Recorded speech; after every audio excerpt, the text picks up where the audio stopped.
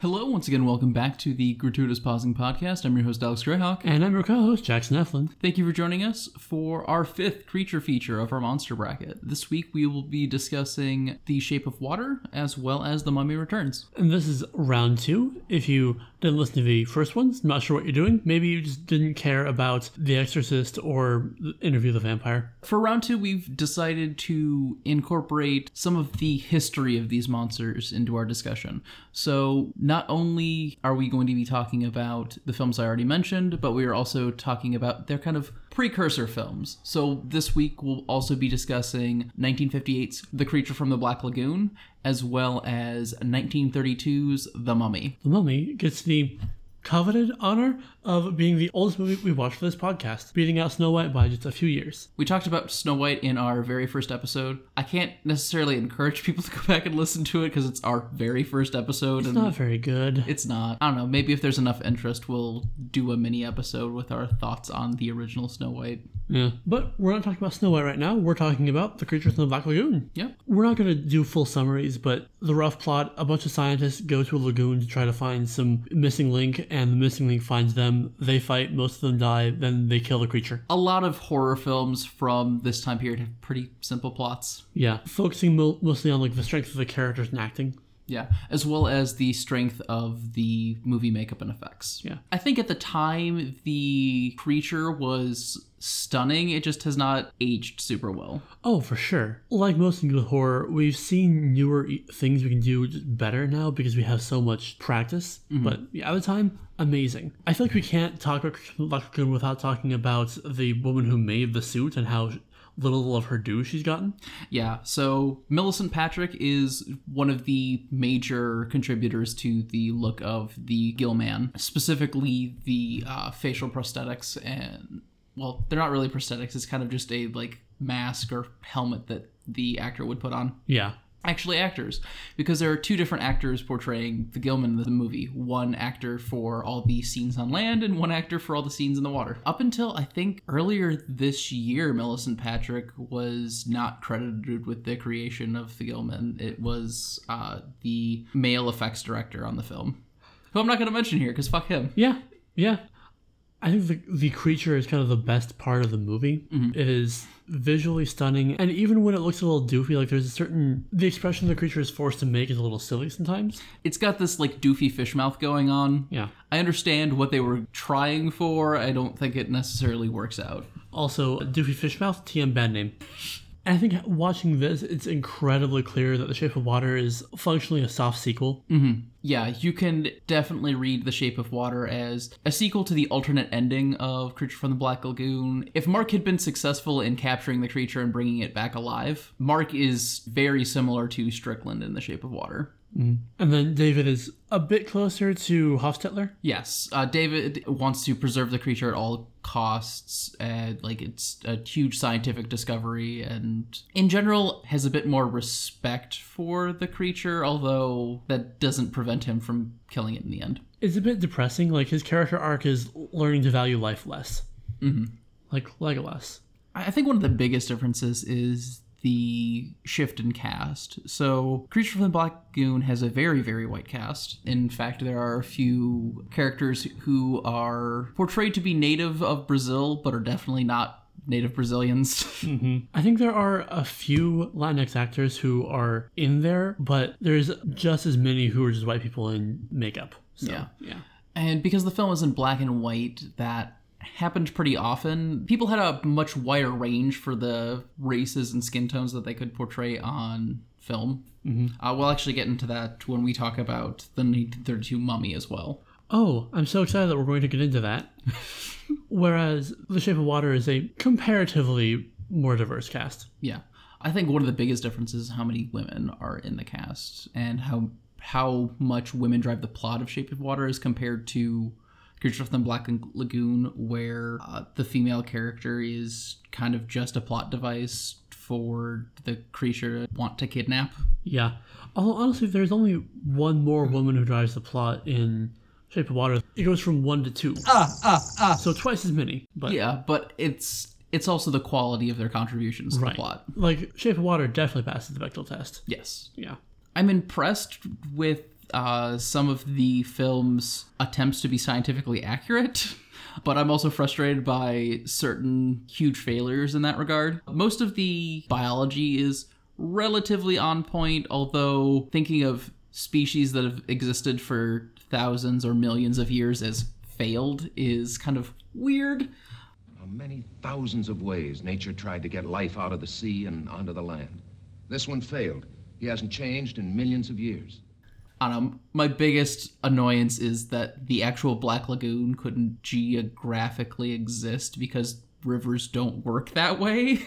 So the Black Lagoon is kind of this reverse tributary of the river that they're on. So instead of this smaller river feeding into the larger one, this larger one feeds into a smaller one, and then it feeds into this like swampy lake area, which also is not what a lagoon is at all.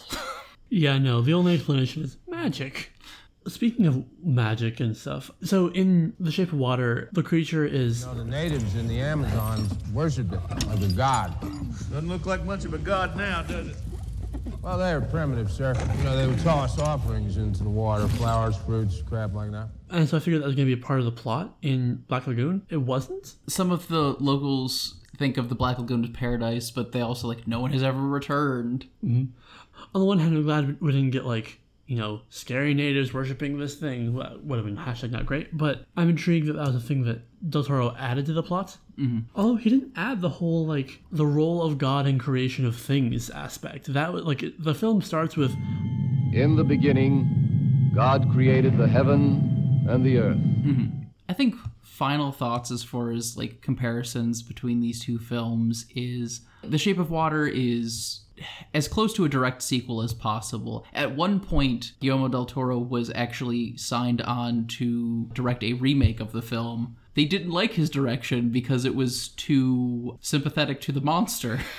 And so due to creative differences and his other many projects, they went with someone else, but that film never materialized. And then Del Toro decided, no, I'm still going to make that movie. Yeah. We don't have a lot of other Gilman in, popular fiction to do any kind of comparison or history with. I mean, especially this, one or two sequels that happened. I think there's one of the Abbott and Costello Meet the Whatevers, and then Shape of Water. That's about it. Mm-hmm. I guess you could argue some of the Lovecraftian stuff where you have amphibian humanoids who just really want to do sex at human women could qualify, but that's kind of only tangential. Yeah, those definitely feel like convergent evolution as opposed to being from the same lineage. So you've been learning about some science things. Well, no, I just knew that. Yeah, so yeah. Hopefully everyone knows about convergent evolution. Google exists. Yeah. Educate yourselves. Yeah. Here, educate yourself. Why don't we start talking about The Shape of Water proper? And I want to start with actually one of the biggest differences between the two films, and that is their choice of palette. Yeah. Well, I mean... Or lack thereof. Right. So, 1958 Creature from the Black Lagoon is filmed in black and white, although Technicolor technology was definitely around at the time. It was just not nearly as widespread. Mm-hmm. A big part of this was that films from this era were kind of the second wave of black and white creature features, and they're trying to harken back to some stuff from the 30s, so I can see how that would make sense for a stylistic choice. Yeah. However, while Del Toro did at one point debate filming The Shape of Water in black and white, the studio wasn't super interested in that, and that was a compromise that he was more willing to make. And so we got the gorgeous blues and greens of The Shape of Water. It's not just that he I filmed in color and wasn't deliberate with it. Palette that Del Toro has chosen is incredibly deliberate. It's very muted except for these gorgeous blues and the occasional bright red to draw the eye. You get some sharp yellows too, especially in more urban settings. Generally the kind of yellow lights have this unnature feeling, not in a it's unnatural and therefore it's just scary. artificial light. Yeah, it's just artificial light, but it makes the space feel more dank and unbeautiful. Mm-hmm. And there are some pieces of the film where Del Toro decides to go with black and white for a number of the scenes where Giles and Eliza are watching television. They're watching black and white TV, specifically old musicals. And then calling back to that, we have Eliza's dream sequence that is all filmed in black and white as well. This film definitely still has affection for its source material even while it's critiquing it. And I would say that Creature from the Black Lagoon gets a pass for not looking, as rich because it's, over 50 years old at this point.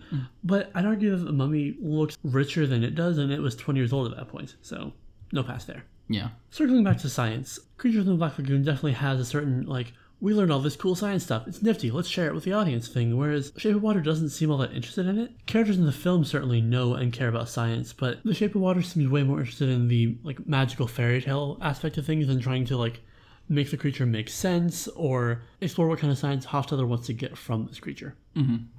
I don't think that's a bad thing. I'm just gonna note it as a thing. Del Toro's definitely very uninterested in exploring that. I mean, you have the line from Zelda. Some of the best minds in the country peeing all over the floor in this here facility.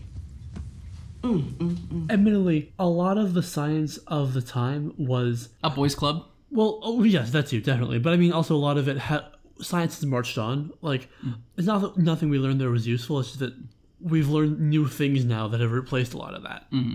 Trying to be educational with this wouldn't really work because the characters wouldn't know things that we now know. Yeah. So it winds up trying to be more socially educational with the LGBT themes and all that jazz. Yeah. Although I do like the way that the film harkens back to the original and ties the amphibian man into the space race. Someday spaceships will be traveling from Earth to other planets. How are human beings going to survive on those planets? The atmosphere will be different. The pressures will be different. You want to put a man in space.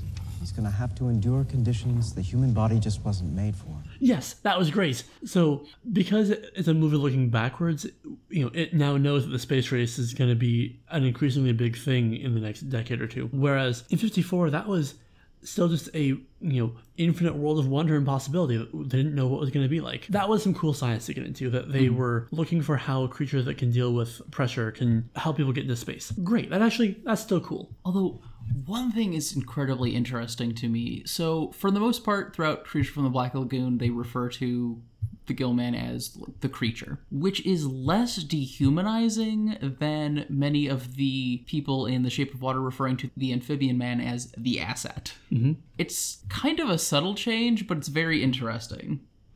Yeah, well, I mean, in Black Lagoon, they're in his turf, they're relatively unarmed, they're dealing with a lot of unknowns. It's a slow dwindling party thing as the creature takes out more and more of the people on this boat. Whereas when he's, in some lab basement in Baltimore, he gets curb stomped. There's no way in which this creature is able to, fight back against his captors. So it makes sense that even more of his power is taken away by removing even more of his humanity. That's not the right word, but, you know what I mean. So we've talked and praised this movie for some of its more progressive themes, how it's getting into different intersections of oppression and uniting against common oppressors to, free each other. The whole really great bit where it's he's not even human. If we do nothing, then neither are we. All very good. But I've been reading a lot of articles by disabled people who weren't super here for all of it. The association of oppressed people with the monster is, for many people, it can have liberating aspects, but for other people it can have aspects of pushing away and being more dehumanizing than radicalizing, I guess.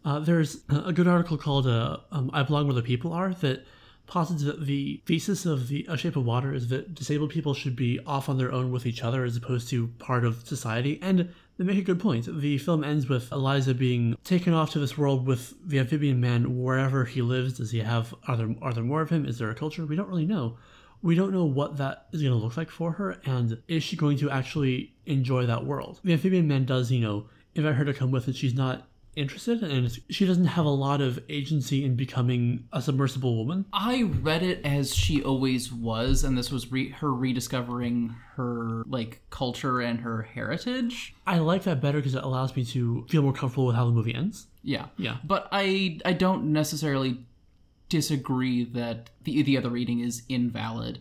I will say that I think part of it is Guillermo del Toro by no means invented the idea of monsters as coded as the other in cinema. Right. He's just commenting on it. And I think that criticism is maybe ignoring a little bit too much of that history. I can see that, yeah. And I still think the themes work, and they work for me, but I think it's definitely something that's divisive for a lot of people, and I don't want to leave those voices out, as it were. Yeah. I also think that like a more valid criticism is the fact that, well, Eliza wasn't really ever mute. She just was not like entirely human. So it kind of is erasing that disability from the film to a certain extent.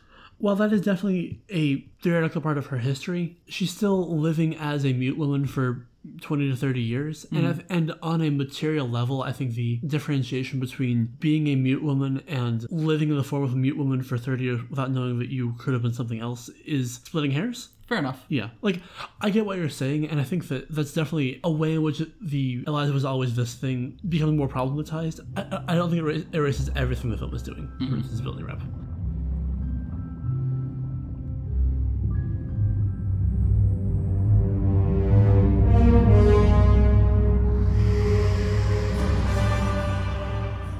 Let's get into an archaeology movie. All right. I think the first thing I noticed about The Mummy is just how much the 1999 film was a love letter to the 1932 film. A lot of the names are reused, like the Mummy Imhotep uses the name Art of the Bay as kind of civilian cover identity. That's his Clark Kent, as it were. Onyx-An-Ammun is still the woman that Imhotep loved, and the reasons for him being punished are slightly different, but comparable. Yeah. Sadly, it's not that he was too gay with the Vestal Virgins. So Imhotep was sentenced to death not only in this world, but in the next. Maybe he got too gay with the Vestal Virgins in the temple. Big mood. It's that he was resorting to basically doing everything he could to resurrect his dead lover, and there's less of an element of betrayal of the king. Yes. Yeah. So, again, we still have this sympathetic mummy figure, which I think is what helps the character be stronger. I think another thing that helps the character be stronger is that the pacing of this film is much better than Creature from the Black Lagoon. Oh, for sure. Like, we get where the conflict is really fast. There's pieces constantly jockeying back and forth on the board to see who's going to come out on top. There's twists, betrayals, subterfuge. Like, there's just a lot of tension, whereas there's a lot of dead air in Creature from the Black Lagoon and just kind of waiting around for something to happen. They don't even get to the lagoon for like almost the first half of the film. Whereas with the Mummy, we just open with them having already opened that coffin. We're not waiting there. Yeah, within the first 10 minutes, the Mummy is awake and like walking out and driving a person mad. And the Mummy is played, of course, by Boris Karloff, you know, one of the great like monster actors of the period. And he's so good. The determination and pathos he brings to this character really like helps make it work. The makeup effects are also incredible, like both while he is just lying in wait in that coffin and the hours upon hours of effort that the makeup department went through to get him ready for that scene. I think it took like 12 hours. Dang. Which is also why it's only for that one scene, and then he's in much more subtle makeup for the rest of the film. Yeah. One thing I'm glad that the modern films have mostly managed to stay away from is the whole, like, the ancient blood of Egypt. The Nubian, the ancient blood. You know, makes you more susceptible to mind control. So you have made him your slave. There's a lot of othering in this film, both of, like, this mythical time of Egypt. Is there a view like this in all the world, Helen? The real Egypt.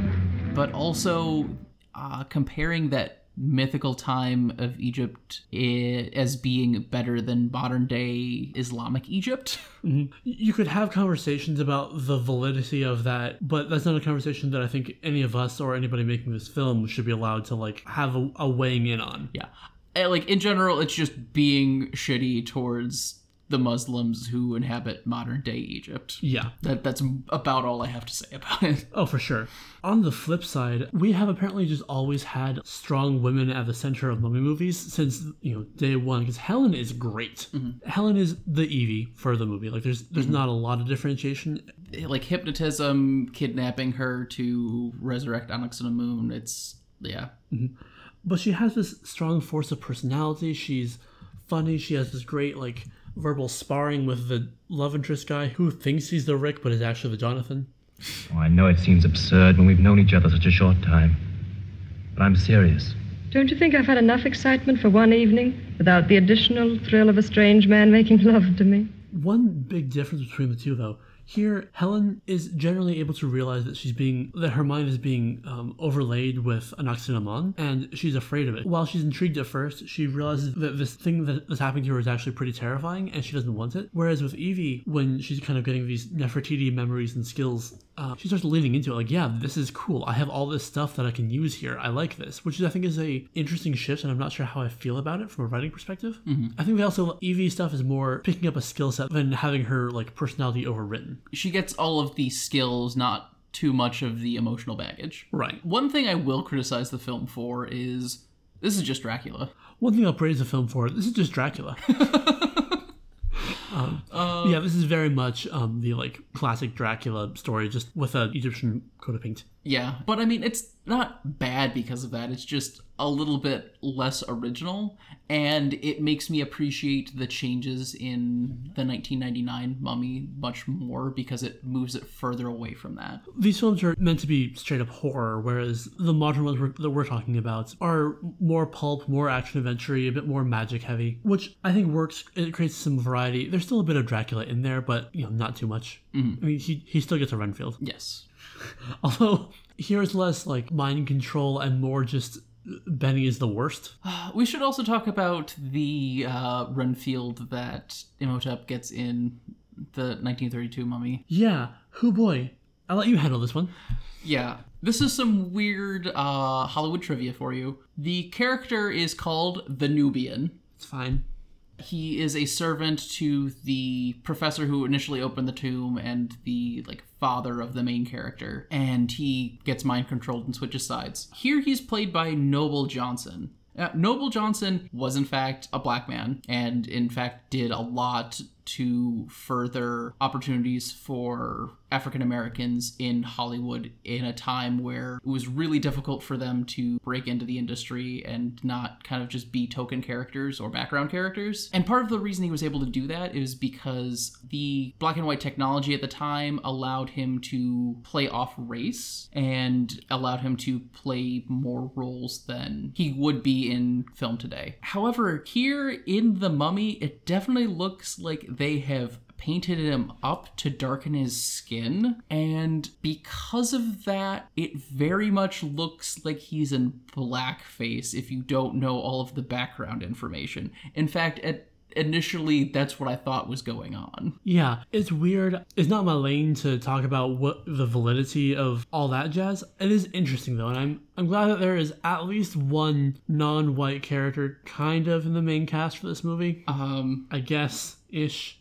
Mm-hmm. I don't really have any comments on it. I think it's just kind of this very interesting Hollywood history sort of thing, and I am going to not pass judgment on it. So the 99 Mummy uses a lot of parts of the Mummy, but not all of it. So I like that parts of The Mummy Returns use kind of the leftover bits. The leftovers, yeah. Like in both these films, we have sequences where Imhotep shows his love interest their history by using a scrying pool. Yeah, we've already gotten into the main female protagonists' past lives and whatnot that come up more so in Mummy Returns than they do in the 99 Mummy. I understand why it works. I think it's a really interesting trope. It lets you have some fun stuff. I think it makes the whiteness of the cast of The Mummy more noticeably problematic, though. Yes. So, yeah. We got into that before, but yeah. Yeah. Another thing that they really lean into here is the tragic love aspect of the original The Mummy. In Mummy 99, Imhotep is more of a kind of creeper who doesn't value Evie as a person. Just a vessel for his dead girlfriend. Yeah. Whereas in Mummy Returns, Imhotep clearly does have genuine affection and care for Anaximandron and her modern day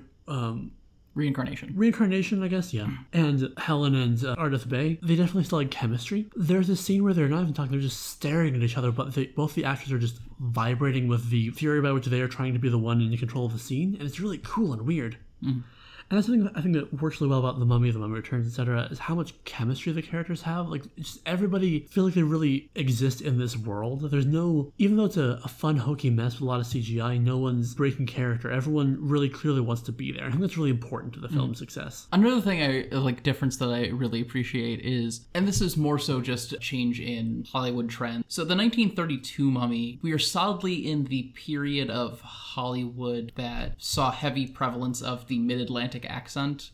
For those of you who are unfamiliar, in a lot of older films, you'll notice this really weird kind of nasally accent on most of the characters, and it's kind of hard to tell whether they're supposed to be British or American. And that's what the Mid-Atlantic accent is. There's a lot of information online, and I know Wired has a vocal coach who does videos on their channel and recently talked about this. If memory serves, it's because early film audio technology was not very good, so you kind of had to talk in a certain way for you to be picked up properly. The other reason is because that accent was kind of taught as proper English. Like, this is the most correct way to speak English.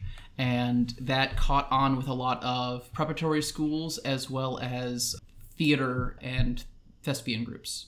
So when we move into film, like a lot of people who worked as stage actors moved in to work on movies. And so that accent kind of came along with it. And that's not in the 99 Mummy because it's kind of fallen out of favor because it's weird and artificial. Yeah. Again, kind of interesting Hollywood history. The Mummy 32 also does a decent job of having done at least some research into Egyptian history and mythology. I mean, I'm not going to teach a class or whatever, but it does a not half bad job of name dropping, I think, 5 or 6 gods. About half a dozen. Yeah. We get Osiris, Isis, Bast, Amun-Ra, Thoth. Which, for the 30s, I think is pretty good. I mean, admittedly, like, Egyptology was a big popular thing at the time, so it's not surprising to me, but... Yeah, King Tut's tomb had just been opened up not terribly long before. Yeah.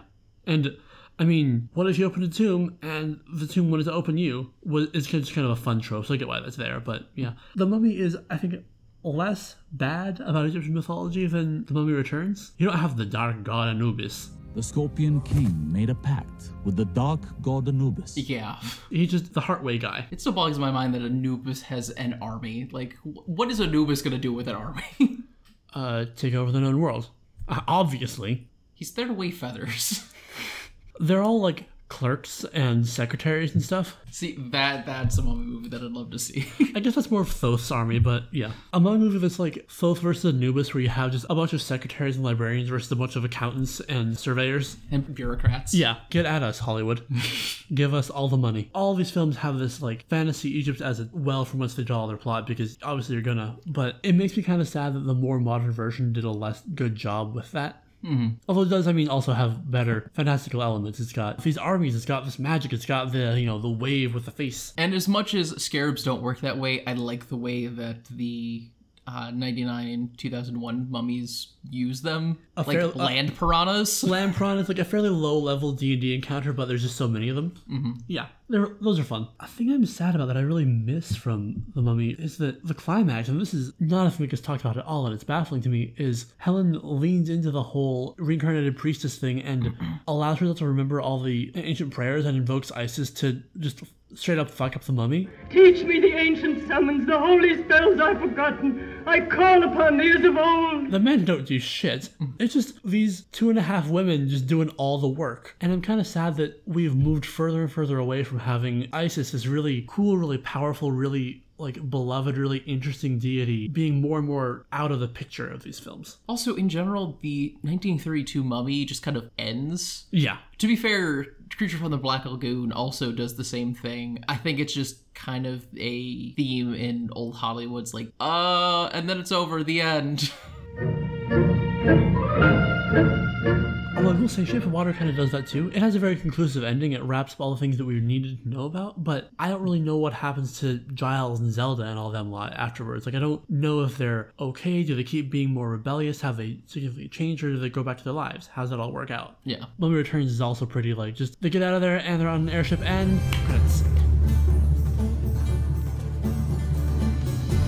Well, I mean, like, they talk a little bit. I don't stick, I know you do. I swear on the head of my wife, I have no idea what you're talking about. You haven't, you ain't got a wife. They nod towards like what they might do in the future. Sure. But there's breathing room after the climax is more what I'm talking about here with ending. And I think both Shape of Water and The Mummy Returns do a decent job with having that breathing room and kind of cool down after the climax. Whereas the two films from 32 and 54 respectively just kind of, the creature's dead, and we're done. I actually want to talk about a interesting comparison between the two. So in 1932's Mummy, we have Boris Karloff, and we have this effect with his hypnotism, where it's just kind of a close-up of his face and his eyes glow. It's very classic. Most of you have probably seen it, at least a picture of it.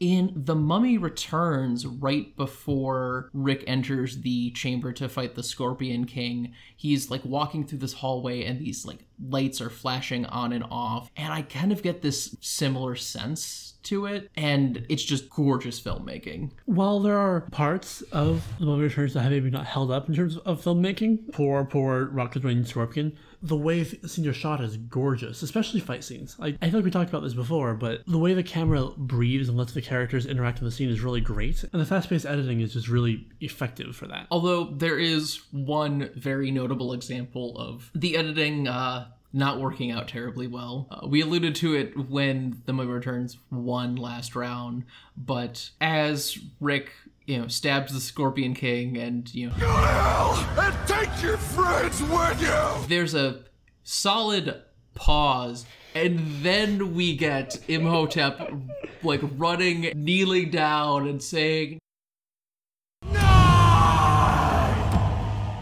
the best edit in this or any movie. It is. We live in a society.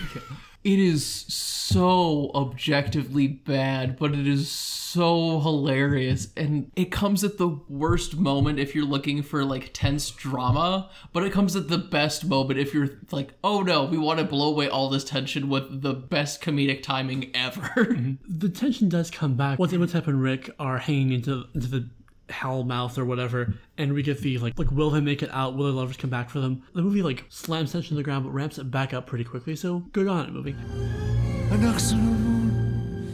Yeah, it's a very odd edit, and I really don't know how it got through. Honestly, I think what happened is they were going through the takes, and that was like the best one, but it hadn't been edited or anything yet, and they're like, that's fucking hilarious, just keep it in. Yeah. The comedy is really good in all the Mummy films, but yeah. I think that helps with the pulpy feeling. While there are good moments of high drama, it never feels too heavy because the characters are fun and quippy. That makes them more likable. Yeah, you never lose hope. I can't say the same for Mummy 32. There's a lot of sort of men standing around being like, oh, the prophecy, oh, the women. Yeah, they don't really do a whole lot, and Imhotep is always like 2 or 3 steps ahead of them. Yeah, and he's not having fun in a way that Arnold Vosloo is enjoying himself. There's a smug smirkness to him. Yeah, he is having so much fun being this villain. But I think that's also why the no bit works, is because throughout all these films, Imhotep's kind of campy? Well, campy, but also kind of like a bit of a useless man. He has strong menfolk energy. He has all this power, and he's all about this girl who just isn't that into him. I don't want to say that he's pathetic in a way that makes him a lesser antagonist or a lesser actor or anything, but the character has a kind of patheticness to him in terms of like the scale of villainy. Honestly, if he was a protagonist, we'd think of him as an underdog. A little bit, yeah. Apart from, having phenomenal psychic powers. Weaselly. He's weaselly. He has a weaselly nature to him. Even in the original Mummy, he has this kind of like creepy dude vibe of like, oh, I will replace this woman with the woman I want. It is sinister, but it's also just kind of like, really, that's your whole evil plan? That's it? There are a few like other moments towards the climax that I really want to talk about, and I think they get like missed a little bit just because of how much is going on at the time. One is the kind of hieroglyphic instruction manual for how to use the Spear of Osiris. It's really, really hokey. Yeah. It's Rick just finding this drawing that looks exactly like him, showing him how the spear works. And it's life-size. It's not like on a wall that he has the opportunity to read because he's like pinned down. It's 3 or 4 huge life-size pads like, here's how to use it, you idiot. You get the sense that if this was a D&D game, everyone who looked at the spear is rolling really low, and the DM is like, there's no other way to make them understand it. Heck it, there we go. The spear! The gold stick thing! It's a spear! Really? Doesn't look like a spear! No! It's because it opens up into one! Although John Hannah's face when he opens up the spear is just amazing, because like I had that pointed at my eye. Yeah, that's another bit that I love about John Hannah. He's told us to spear and he immediately looks into it like it's a lightsaber or something. Oh, it's so very good. Oh, John Hannah. I think it's about time to talk about monster movie magic. Yeah, let's hit on the early films first, just while we're here. Black Lagoon's very distinctive suit, or The Mummy's really beautiful mummy makeup. I honestly think that the mummy makeup holds up much better. It's just so iconic, and it doesn't have the dorky fish mouth. Yeah. And I think it helps a lot that Boris Karloff knows how to wear makeup. It doesn't really matter. We're not judging these films or anything, but just while we're here.